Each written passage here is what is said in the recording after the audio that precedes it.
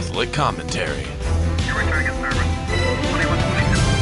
Spiritual warfare. Stay ready so you don't have to get ready. Jesus 911. O Lord, come to our assistance. Lord, make haste to help me. My name is Jesse Romero. This is Jesus 911. Have a good show for you today, but just want to remind you that July is the month where we honor the precious blood of Jesus. And it falls right between June's devotion to the Sacred Heart of Jesus and August's devotion to the Immaculate Heart of Mary.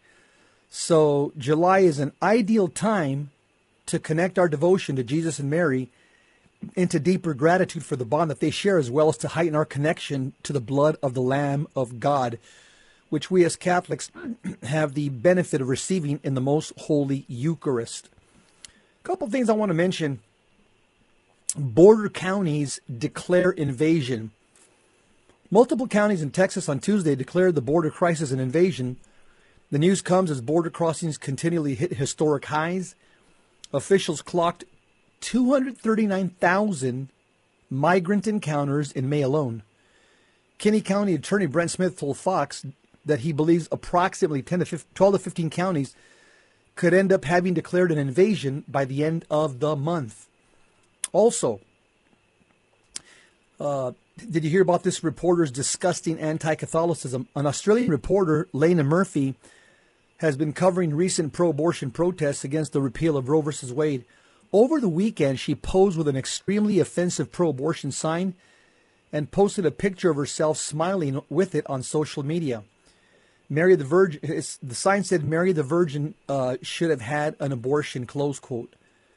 Channel 9, her employer, published a half-hearted apology and claimed that Lena Murphy was sent for counseling as to why the post was offensive. It's not known whether further action will be taken against Lena Murphy. She should be fired immediately.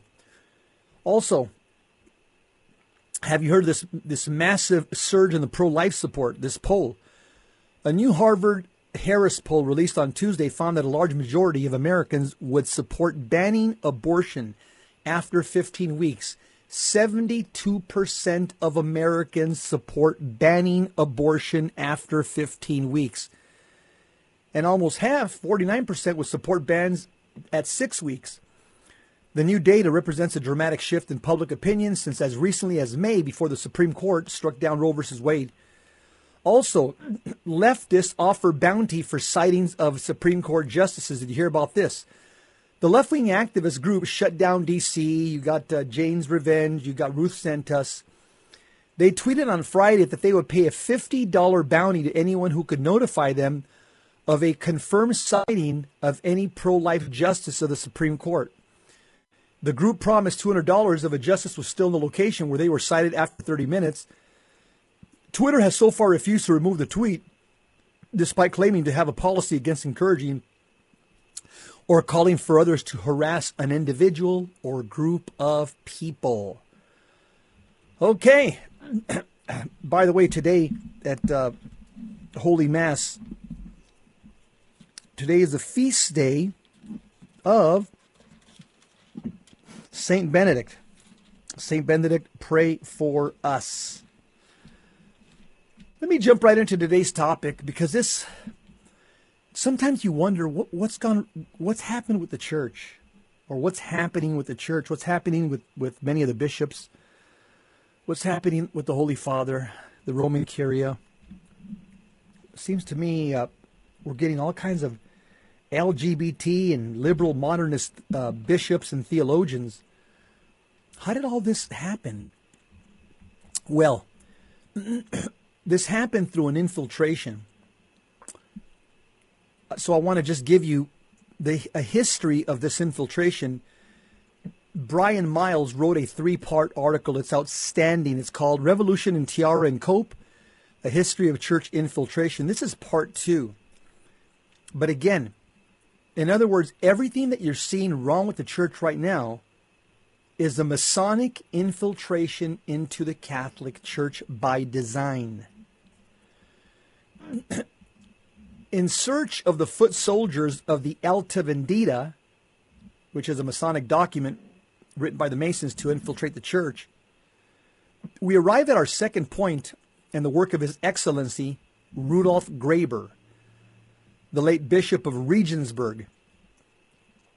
He was appointed to his see in 1962 by St. John the 23rd. Bishop Graber would later serve as a council father, and in 1977 acted as the principal consecrator in Joseph Ratzinger's elevation to the episcopacy. Bishop Graber was a prolific theologian whose works were widely disseminated throughout the world. We turn today to the English edition of his 1974 volume, which is called Athanasius and the Church of Our Time. In the 5th chapter of this text, we meet Father Paul Rocca, who lived from 1830 to 1893. He was ordained in 1858 in the Diocese of Perpignan, France. He was made an honorary canon in 1869. From there, he taught and traveled extensively abroad until he eventually ran afoul of Rome on account of his penchant of distributing occult propaganda among the youth. Again, an example of Masonic infiltration. Father Paul Rocca was a known author of Freemasonic literature.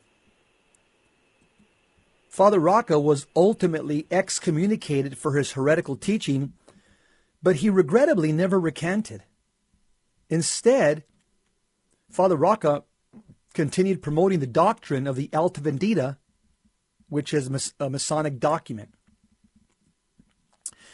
The document speaks about a new enlightened church influenced by the socialism of Jesus and the apostles.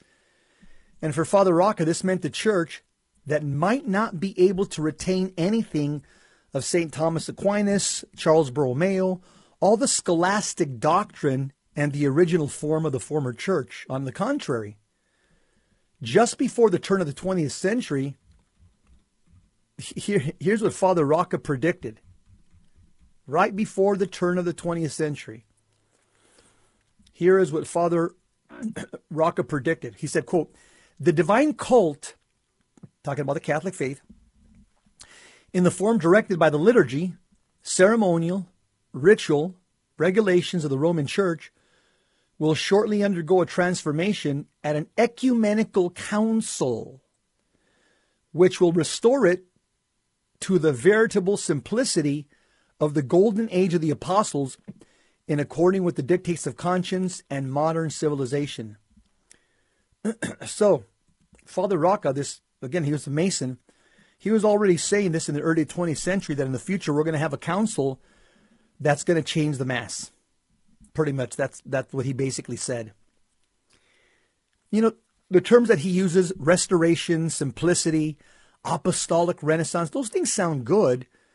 You know, adaptation to modern times, dictates of conscience. But ask yourself the question, has an ecumenical council ever taken up such themes? And in the context of the liturgy, no less, even in hindsight, one can hardly concoct a more precise litany of the ideas that animated Vatican II.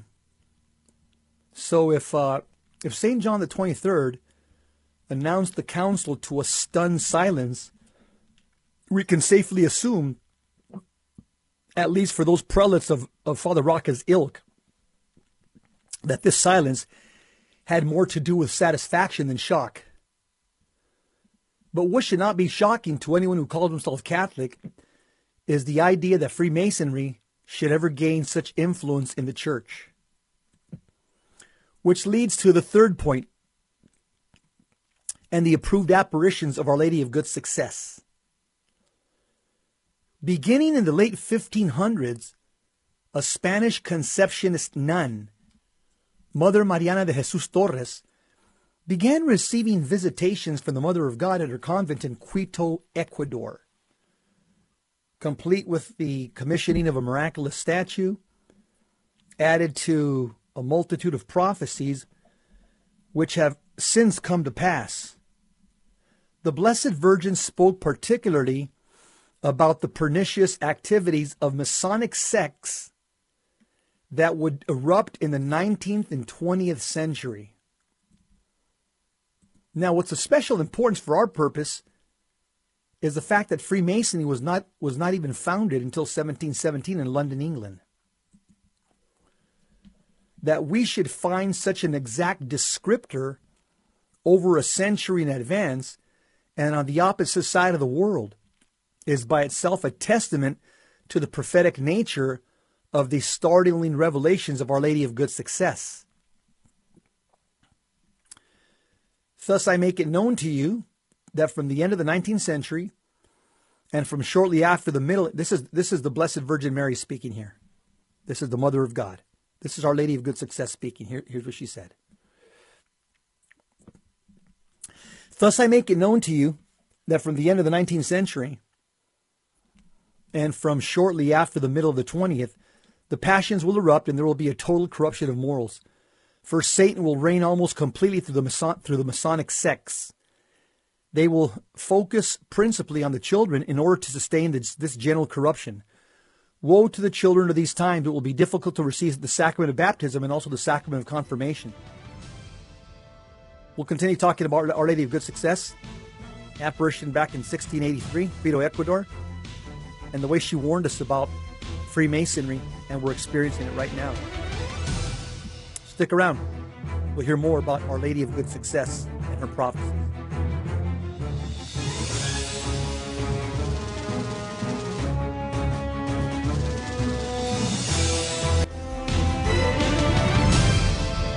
Now, back to Jesus 911.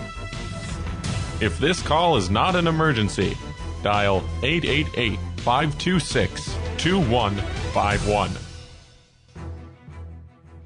Jesus 911, how did we get here? I'm talking about the Masonic infiltration into the Catholic Church. How did we get here?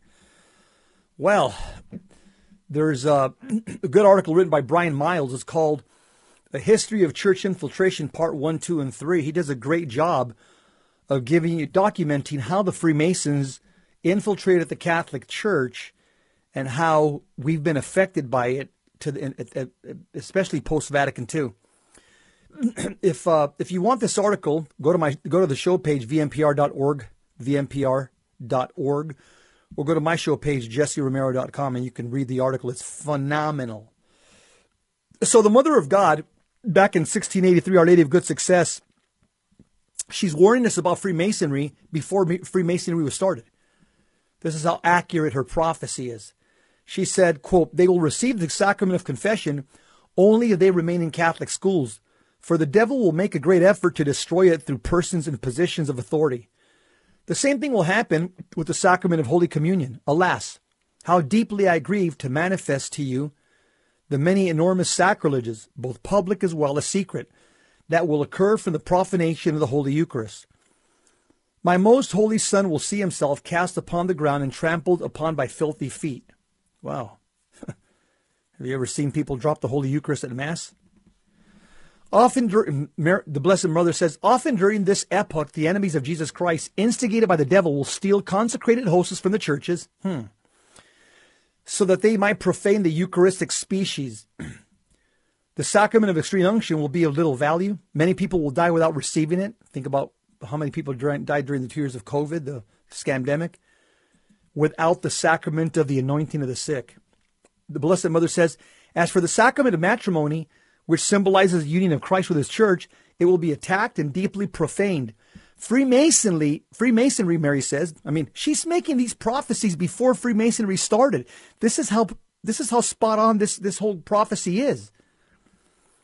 The Blessed Mother says, Freemasonry, which will then be in power, will enact ubiquitous laws with the aim of doing away with this sacrament, making it easy for everyone to live in sin, and encouraging the procreation of illegitimate children born without the blessing of the church. Added to this will be the effects of secular education, which will be one reason for the death of priestly vocations." Oh, wow, look what the Blessed Mother said. Okay, here it is. Added to this will be the effects of secular education.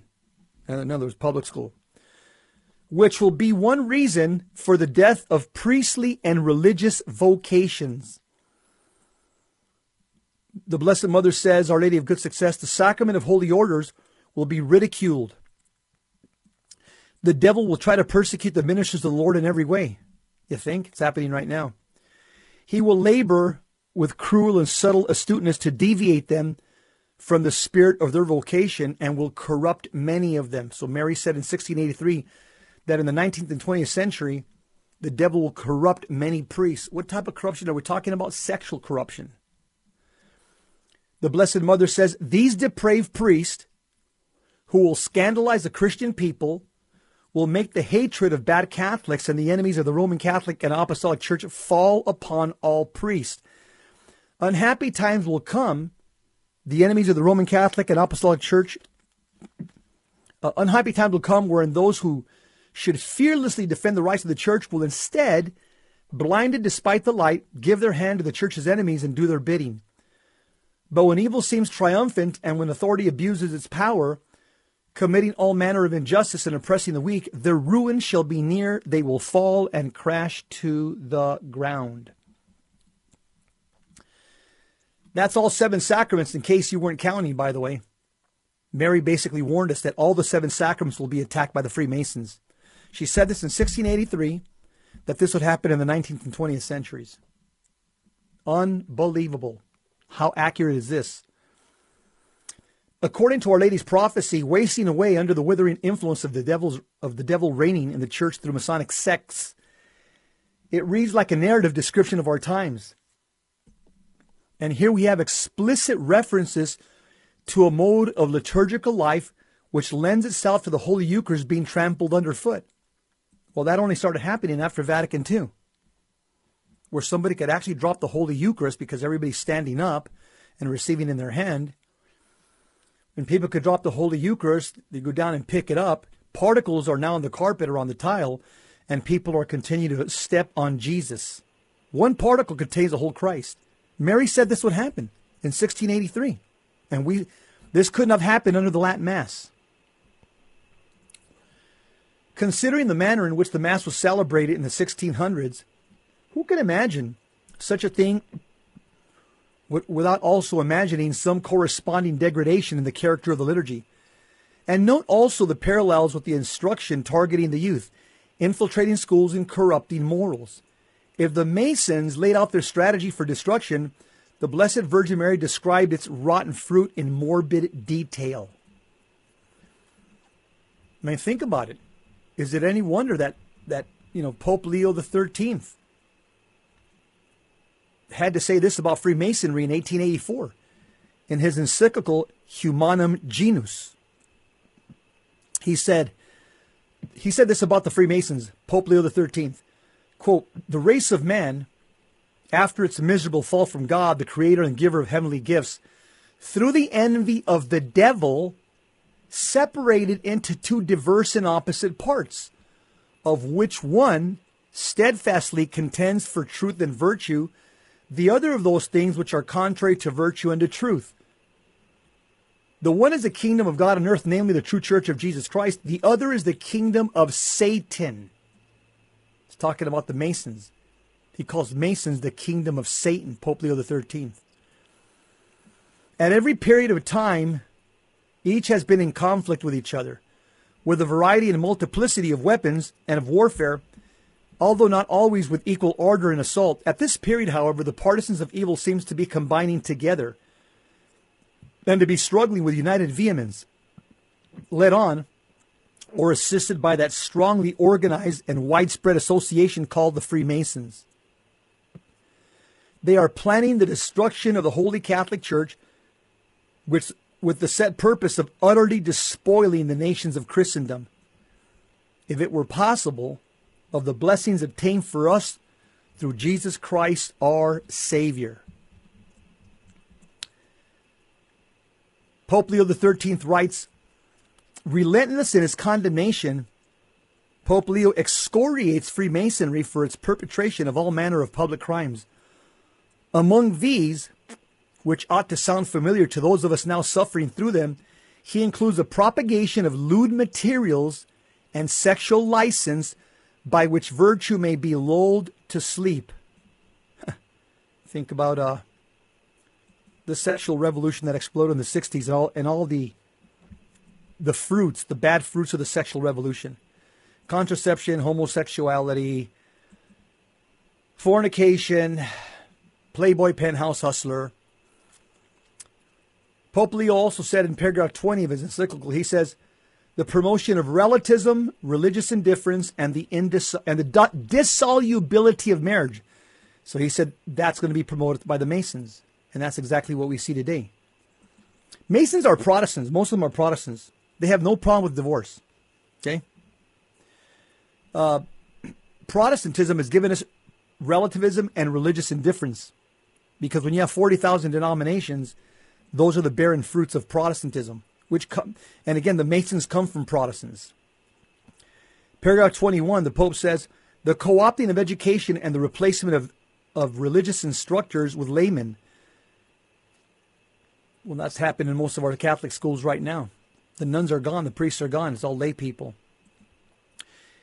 21, paragraph 21, the Pope says, the elimination of God from governance and the erosion of natural law and hierarchical social structures in exchange for a materialistic and hyper-egalitarian majority rule.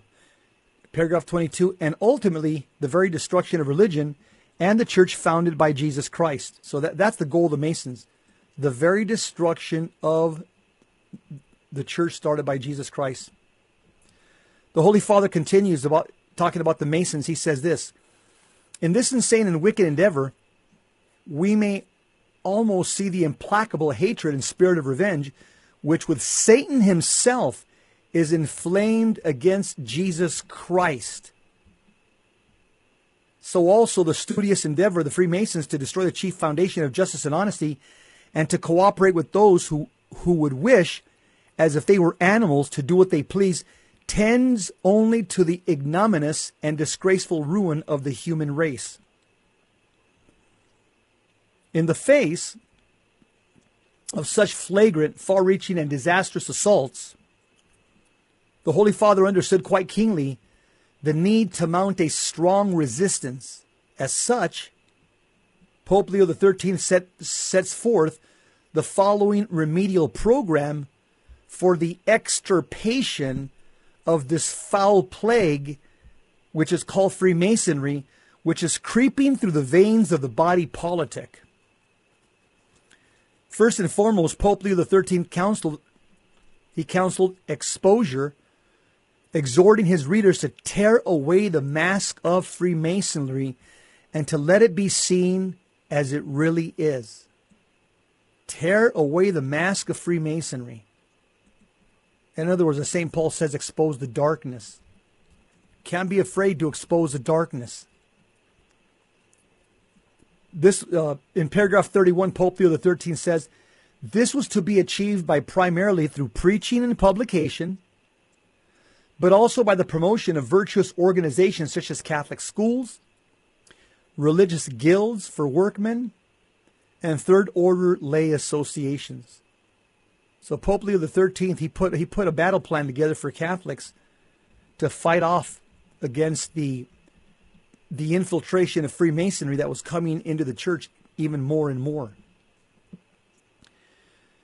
My name is Jesse Romero. We're talking about the infiltration of Freemasonry in the Catholic Church. We were warned by the Blessed Virgin Mary, Our Lady of Good Success, in 1683. She appeared to a Catholic nun in Quito, Ecuador. And she warned us about Freemasonry about 50 years before Freemasonry started. She warned us about Freemasonry by name. And this is how accurate this prophecy is. It is absolutely accurate. One of the things that Pope Leo XIII called for especially was prayer. He recognized that our united labors will by no means suffice to pluck up these dangerous seeds of Freemasonry from the Lord's field, the Catholic Church, unless the Heavenly Master of the Vineyard shall mercifully help us in our endeavors. To this end, the Holy Father closes his encyclical on a hopeful note, trusting that in so far that the church perseveres in prayer, so will she be delivered from her enemies. My name is Jesse Romero, talking about the infiltration of Freemasonry into the Catholic Church. This is exactly the battle we're in right now. And we'll be fighting the Freemasons until the second coming of Christ. Stick around, we'll be right back.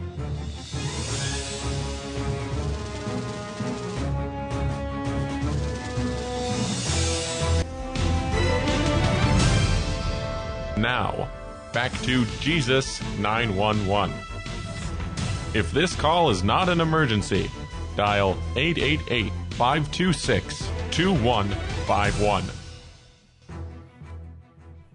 The Freemasons are a secret society. They've always hated the Catholic Church. They were started by Protestants, a Protestant guild. The members of the Freemasons, they're secretive, they're cult-like, they're anti-supernatural, and their number one enemy is the Catholic Church. They're hostile to the Catholic faith. Once again, a lot of Protestants they don't see a problem with joining the Masons, even though the Masons essentially, their huge error is that they promote relativism. And when you got sola scriptura Protestants saying that there's only salvation in Christ alone, which is true, but a lot of Protestants buy into the relativism of the Freemasons when they join their guilds or their lodges. That's the fundamental error of Freemasons. Pope Leo XIII, he wrote a brilliant exhortation which not only exposed the Freemasons' plans, but also sets forth the appropriate tactical countermeasures, and yet its inherent vulnerability lies in the danger of alerting the opposition respecting how and where they ought to strike. For to the degree the church is strengthened by a renewal of prayer, so too is she compromised by its corruption. A simple maxim, but nevertheless staggering in its implications for the integrity of the church's most powerful and essential prayer. Thus, if it was made painstakingly obvious that the magisterium must, above all else, safeguard the holy sacrifice of the Mass, it was no less evident that, should a spirit of liturgical revolution ever succeed in masquerading as a source of renewal, it would signal a decisive conquest for the enemies of the church. That sentence was powerful. Look at this. Okay? If it was made painstakingly obvious that the magisterium must, above all else, safeguard the holy sacrifice of the Mass, it was no less evidence that, should a spirit of liturgical revolution, which happened in the 60s, ever succeed in masquerading as a source of renewal, it would signal a divisive conquest for the enemies of the church. This happened at Vatican II. And so it has. An important question remains unanswered, namely, how could the devil ever attain such power? Efforts at infiltration notwithstanding, it seems only fitting that God would nevertheless place special protections around the church's supreme and existential act of worship. In light of this reality, it is therefore reasonable to conclude that, should such a master stroke ever successfully fall, it could only occur in an era when Satan had been granted unprecedented license by God himself in his designs to destroy the church. Which brings us to our fourth point, and the truly frightening vision of Pope Leo XIII, in which he reportedly witnessed the unfolding of exactly this scenario. On October 13th, 1884, Pope Leo XIII had just finished celebrating the Mass in a chapel in the Vatican. At the Mass were a few cardinals and members of the household staff. Suddenly the Pope stopped at the foot of the altar. He stood there for about 10 minutes as if in a trance. His face was ashen white. Then, going straight away from the chapel to his office, he composed the prayers of St. Michael and later issued instructions that it be said after all Masses everywhere in the world. He explained that, as he was about to leave the foot of the altar, he had suddenly heard two voices, one kind and gentle, and the other guttural and harsh. Then he heard the voice of Satan in his pride boasting to our Lord, "I can destroy your church." The gentle voice of our Lord said, "You can? Then go ahead and do so." Satan replied, "To do so, I need more time and more power." The Lord said, "How much time and how much power?" 75 to 100 years, and a greater power over those who will give themselves to my service. That was Satan's reply. Mysteriously, our Lord said, "You have the time, you have the power, do with them what you will." Close quote. I know there's several permutations of this story in circulation, but the most frequently cited authorities are the 1946 pastoral letter of Cardinal Nasila Rocca and the eyewitness testimony of Father Domenico Piccinino, first recorded in the Italian journal La Settimana del Clero.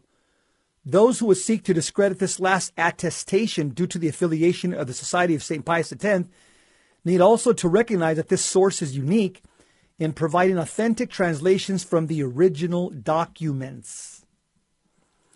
What these accounts make clear, especially in the absence of evidence discrediting their veracity, is that there's a good reason to conclude that Pope Leo XIII's vision actually took place. More importantly, the vision itself offers good reason to conclude that the 20th century would witness a diabolical assault on the church unlike any she had previously known. To this end,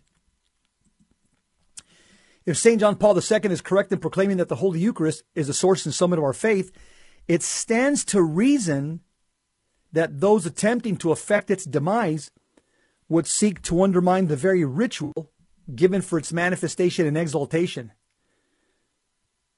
And even though such an attack could never entirely compromise the validity of the Eucharistic consecration, it may nevertheless achieve a degree of distortion so pronounced that it effectively obscures these sacred mysteries from all but keenest or most pious observers. Is it any wonder then that today more than 60% of American Catholics deny the reality of the real presence of Jesus Christ in the Eucharist? That's scandalous. This shouldn't be. But the conclusion is obvious. When the church ceases acting as if Christ is truly and substantially present in the Blessed Sacrament, through just loose liturgies, the faithful stop believing that Christ is truly and substantially present in the Blessed Sacrament. This creates a vicious cycle. As belief begins to falter, the practice of the faith suffers as well. Why else do we tolerate banal sanctuaries, cluttered with laity, communion in the hand, indecent attire, rank irreverence, awful music, and unrestricted chatter in church? The list of abuses common in our era is lengthy, but the answer to why they persist is always the same.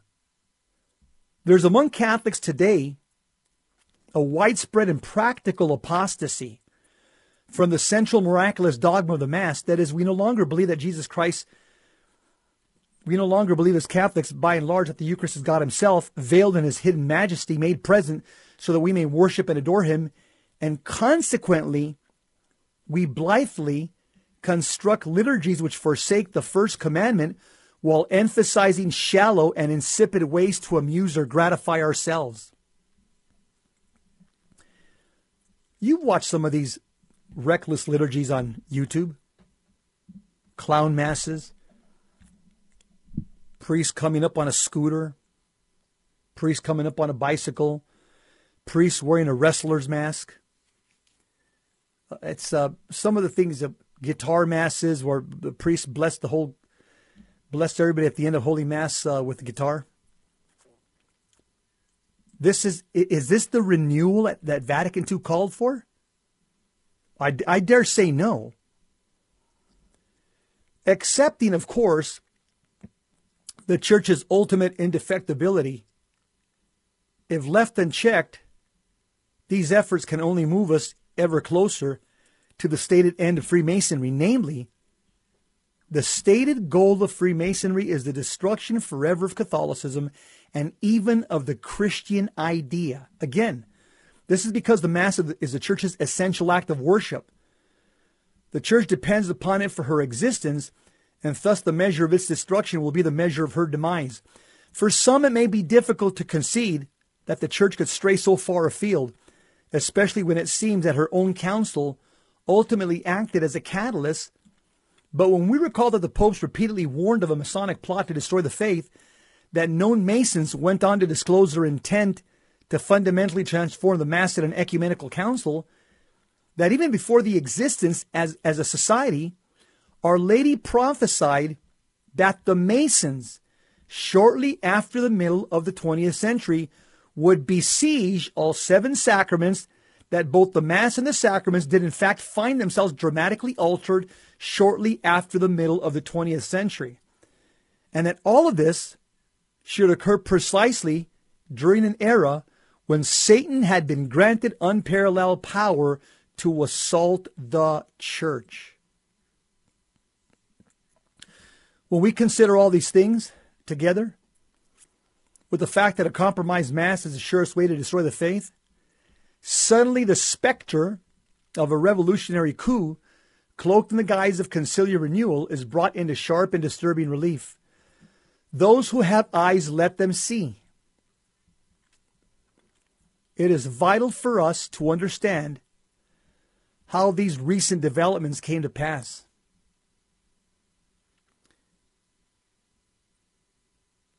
And I can tell you this, in the next and final installment, next week, I'll once more consider both the prevailing zeitgeist that so strongly influenced the era of Vatican II and those things which followed in its wake. Again, one of the good things when we're talking about the Freemasons, they're not just some harmless fraternity. They're a huge threat to Catholicism. And guess what? Now, the Masons attach themselves to Protestants. And this is how they've spread throughout the entire world. We'll be right back. Yeah, I want to talk about St. Barnabas. We don't talk about him a lot. St. Barnabas, pray for us.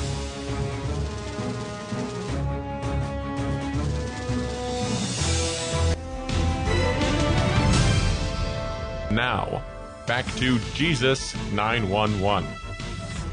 If this call is not an emergency, dial 888-526-2151. Soul Patrol, Jesus 911, one-man card. Paul Clay's off doing some apostolic work today. By the way, did you hear about the Georgia Guidestones that were basically blown up? Some type of an explosion. So what are the Georgia Guidestones? They're located in a remote part of Elbert County, Georgia.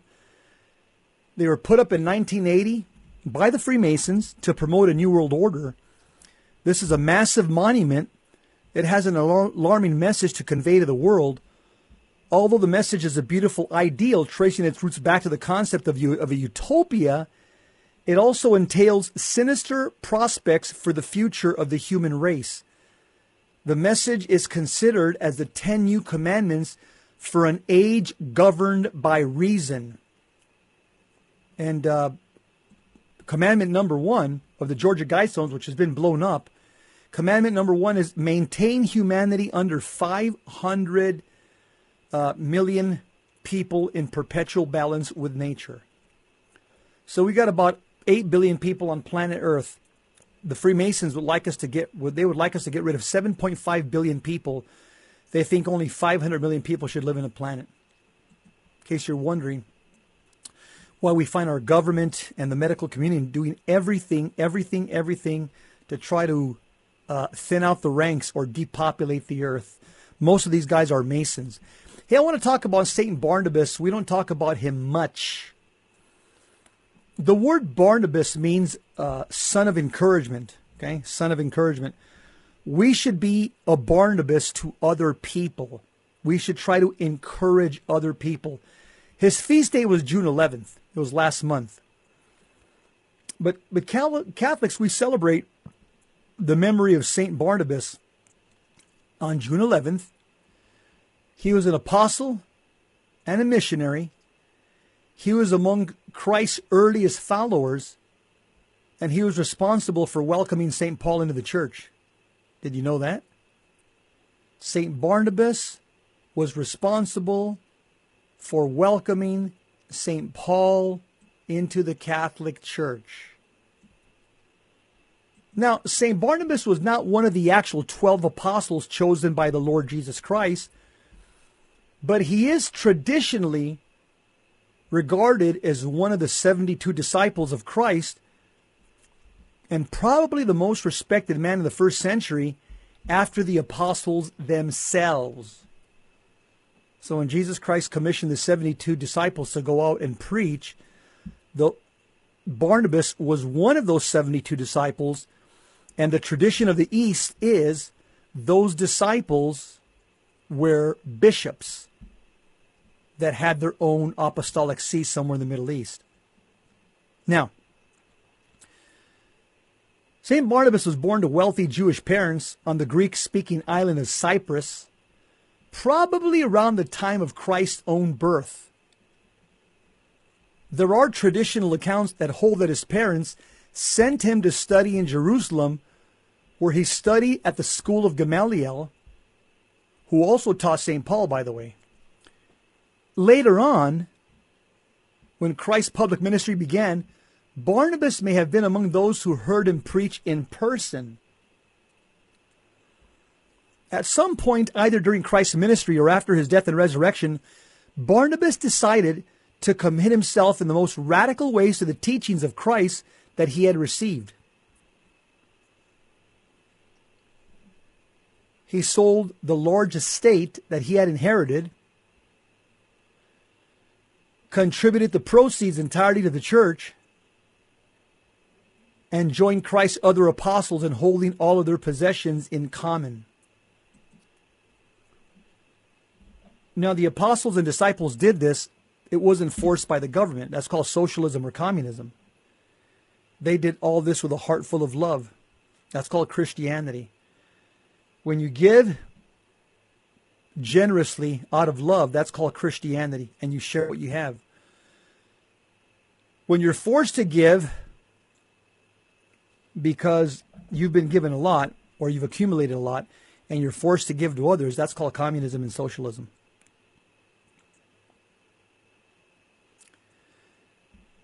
St. Paul, Saul of Tarsus, a future St. Paul, approached Barnabas after the miraculous events surrounding his conversion, and he was first introduced to St. Peter through him. About 5 years later, Barnabas and Paul spent a year in Antioch building up the church community, whose members were the first to go by the name of Christians. This is around 64 AD in Antioch. That's where they were first called Christians. And it was in Antioch when the bishop of Antioch at this point was Bishop Evaristus, second bishop of Antioch. The third bishop of Antioch, Ignatius of Antioch, he's the one that first used the term Christian in Acts chapter 11, verse 26. Oh, no. Ignatius of Antioch is the one that called the Church of Jesus Christ the Catholic Church. So he's the third bishop of Antioch. The second bishop of Antioch, he's the one that under his apostolic authority as the bishop of Antioch, the word Christian was first used around 64 AD to designate a follower of Christ. Both Paul and Barnabas received the calling from God to become the apostles to the Gentiles.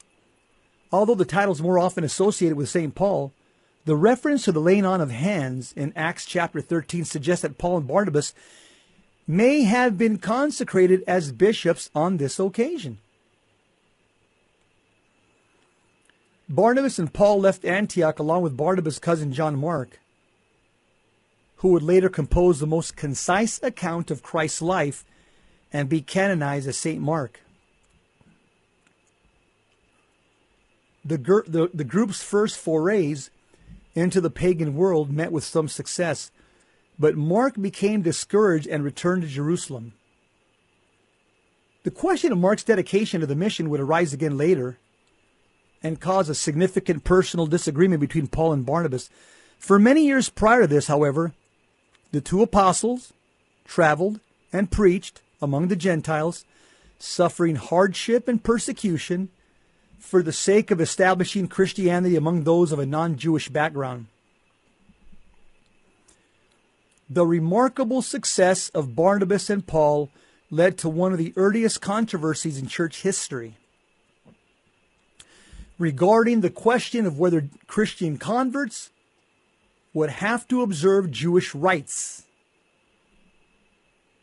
So during the landmark Council of Jerusalem, recorded in the book of Acts, the assembled apostles confirmed St. Peter's earlier proclamation that the laws of the Old Testament would not be mandatory for Christians. Barnabas and Paul, they finally separated in their ministries while remaining apostles of the one Catholic Church. Over Paul's insistence that Mark not travel with them again, in death, however, the apostles to the Gentiles were reunited. Amen. Mark is said to have buried Barnabas, and Mark was killed by a mob in Cyprus around the year 62. St. Paul and St. Mark were in turn reconciled before St. Paul's martyrdom 5 years later. He is said to have been stoned to death in Salamis in the year 61. St. Luke described Barnabas as a good man, full of the Holy Spirit and of faith in Acts chapter 6, verse 24. He was also known for his exceptional kindliness and personal holiness and his openness to evangelizing the pagans. St. Barnabas, pray for us. St. Paul, pray for us. St. Mark, pray for us. My name is Jesse Romero. Just want to remind you that we're all called to be great saints. Every one of us should be shooting for that ST before our name. Forget about the BA, BS, MA, PhD, MS. Forget all about all those degrees after your name.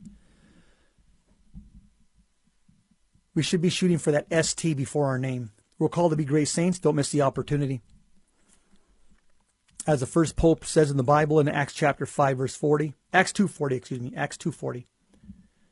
He said, save yourselves from this corrupt generation.